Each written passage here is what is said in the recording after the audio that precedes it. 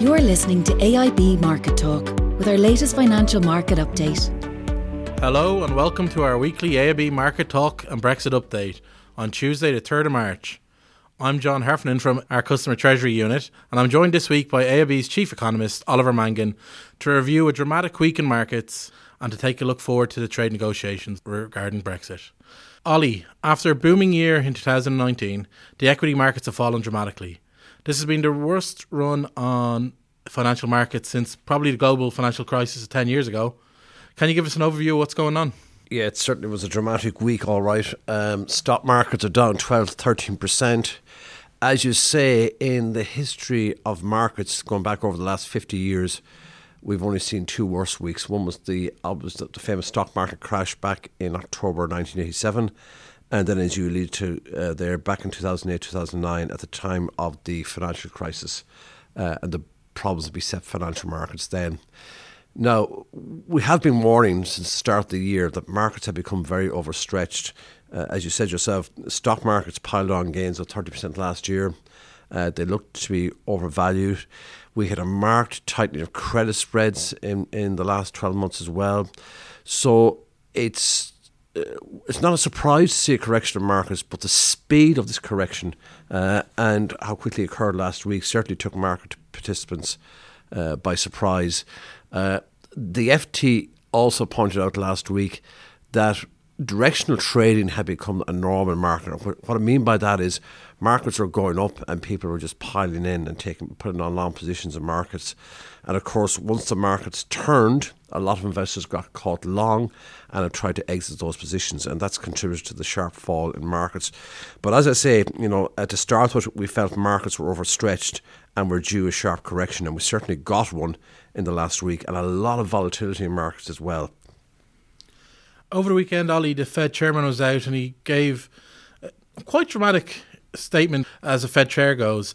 What do you think monetary policy reaction is going to be to this market move, and what kind of impact do you think it's going to have on the currencies? Yeah. Central banks don't usually issue statements between their policy meetings, but we got one on Friday, which wasn't surprising. We saw this before back in 1987. We also saw it during the financial crisis over a decade ago, when central banks moved with statements to try and calm financial markets. What the Fed did in a statement was indicate that it was prepared to take action to help counteract the impact of the coronavirus on real economic activity. And markets have certainly been moving rapidly in that direction. I mean, in the past week, we've seen very sharp falls in bond yields. 10-year US yields are down by 75 basis points in recent weeks. In fact, they've hit all-time record lows. The previous record low for US yields was 1.3%, which is back 5 or 6 years ago when US rates were nearly zero. They have fallen very sharply in recent days and are now down near 1%, I think about 1.1, 1.15%. A big fall in yields in Europe as well. And that's a signal that markets are expecting central banks to act here to calm markets and support growth. We can tell from futures contracts that markets are pricing in significant easing, and soon. The ECB meets next week. The Fed meets the following week. At this stage, markets think that the Fed, and that meeting is on the 17th and 18th of February or of March. Markets think the Fed could cut rates by as much as 50 basis points in 2 weeks' time, and ease policy by a further 50 basis points over the summer. So 100 basis points off rates. Now, obviously, rates in the US are much higher than elsewhere, so it's got more room for manoeuvre. In other markets, they're discounting rate cuts as well, but obviously rates are very, very low, and indeed they're negative in Japan and negative in the Eurozone. So in the UK, they're discounting rate cuts of up to 50 basis points. And from the ECB and the Bank of Japan, where rates are already negative, they're looking for maybe rate cuts of the order of 20 basis points. So I think it's fairly clear. I mean, the Bank of Japan also gave an indication over the weekend that it would act. And we expect to hear from other central banks in the coming week. They will act. I mean, they're concerned about the impact of this coronavirus will have on economic activity. And the impacts are, first of all, obviously the negative shock from the collapse in markets and the wealth effect that has, a tightening of financial conditions.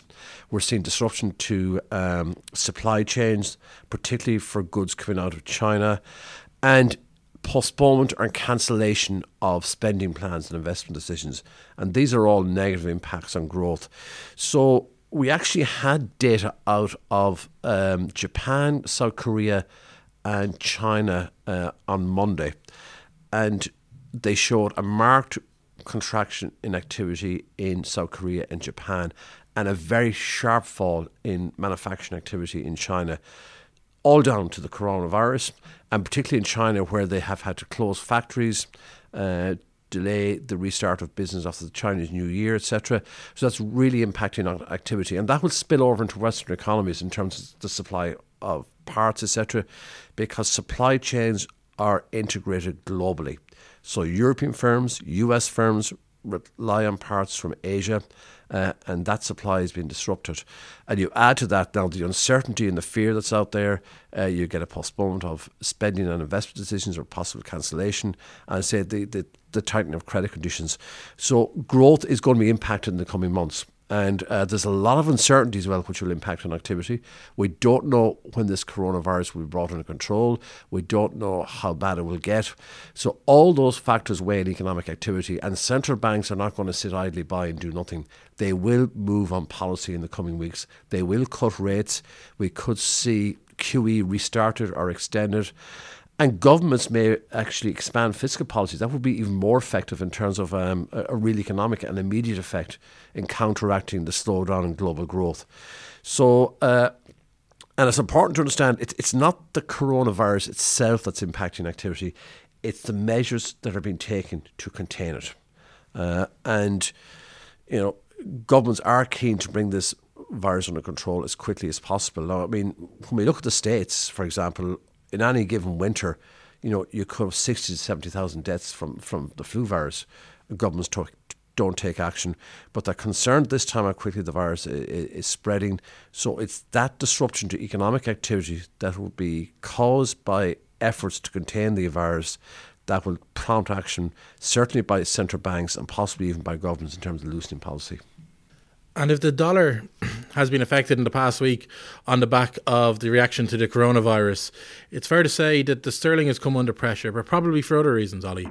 The UK and the EU trade negotiations are kicking off, and with the UK projecting a hardline approach, how do you foresee things going and what impact will have on the currency? Yeah, well, to deal with the currency markets, first of all, the dollar. The dollar has been strong in recent years because interest rates in the US have been much higher than elsewhere. And now we're looking at that interest rate gap narrowing considerably because there's more scope to lower rates in the US than elsewhere. And I mentioned the sharp decline in US bond yields in the last week. I mean, they've fallen by 75 basis points. That's a pretty dramatic decline in bond yields in a short few days. So US assets, particularly fixed income assets, no longer look as attractive as they did 2 weeks ago. So as a result, we are seeing the dollar come under some pressure, downward pressure from the market's expectation that will be large cuts in the US, rate cuts in the US in particular. Now, it's not a dramatic fall or anything like that. The dollar had been strong in recent years. It had a good opening 2 months to the year. It's given up those gains, and it's actually moved back to its trading range for the second half of last year, which is 109 to 112 against the euro. It could weaken further. I mean, the euro could go as high as 112 to 115. That was the trading range in the first half of last year. That still leaves the dollar at quite high levels. But I think the shine has come off the dollar. There's no doubt about that in the last week or so on the back of these expectations for sizable cuts in US interest rates. In regard to the sterling, I mean, last week we saw both the UK government and the European Commission set out their positions, or opening positions in regard to the trade talks about the future relationship between the UK and the EU. And the UK in particular took a quite belligerent position and was indicating that unless significant progress is made in these talks within the next couple of months, i.e. by June, that they would pull out the talks and opt for a no-deal Brexit. In other words, when the transition period ends at the end of this year, that they would move to trade on World Trade Organization terms. That would mean the introduction of tariffs and quotas and restrictions on trade. Now, it's more than likely that we will see a trade deal done, but it's shaping up like a pretty poor trade deal. The UK is talking about a Canadian type trade deal. So there'll be a lot of non-tariff barriers to trade. You will require customs declaration forms. You could require proof of origin in terms of where the goods come from. You could require, if you're an Irish exporter going through the UK into mainland Europe, you could require transit documentation. You're going to see delays at ports. There are going to be increased costs, increased administration costs. So this will be negative for UK economic growth in particular. And as a result of the tone that, the negotiations started this week, but the UK and the EU are poles apart at the start of these negotiations, and that's beginning to impact on sterling. And we've been warning that the strength we saw in sterling in the aftermath of the general election result, in the aftermath of the smooth Brexit we saw at the end of January, that would not be sustained. I mean, the euro got as low as 83p. It's now heading back up towards 86, 87p. That is not a surprise to us, because these trade talks are going to prove difficult. They could break down. So it is going to be a test for sterling in the coming months. Oliver, many thanks as always for your valuable insights. Thank you to all our listeners for joining us this week. Listen out for our monthly PMI podcast. To stay up to date with all our latest podcasts, please make sure you press the subscribe button to AIB's Market Talk on the podcast apps for iOS or Android. We'll talk to you soon. Thanks for listening to the latest edition of AIB Market Talk. Allied Irish Banks plc is regulated by the Central Bank of Ireland. First Trust Bank is a trademark of AIB Group UK plc, authorised by the Prudential Regulation Authority and regulated by the Financial Conduct Authority and the Prudential Regulation Authority. Allied Irish Bank GB and Allied Irish Bank GB Savings Direct are trademarks used under licence by AIB Group UK plc, authorised by the Prudential Regulation Authority and regulated by the Financial Conduct Authority and the Prudential Regulation Authority.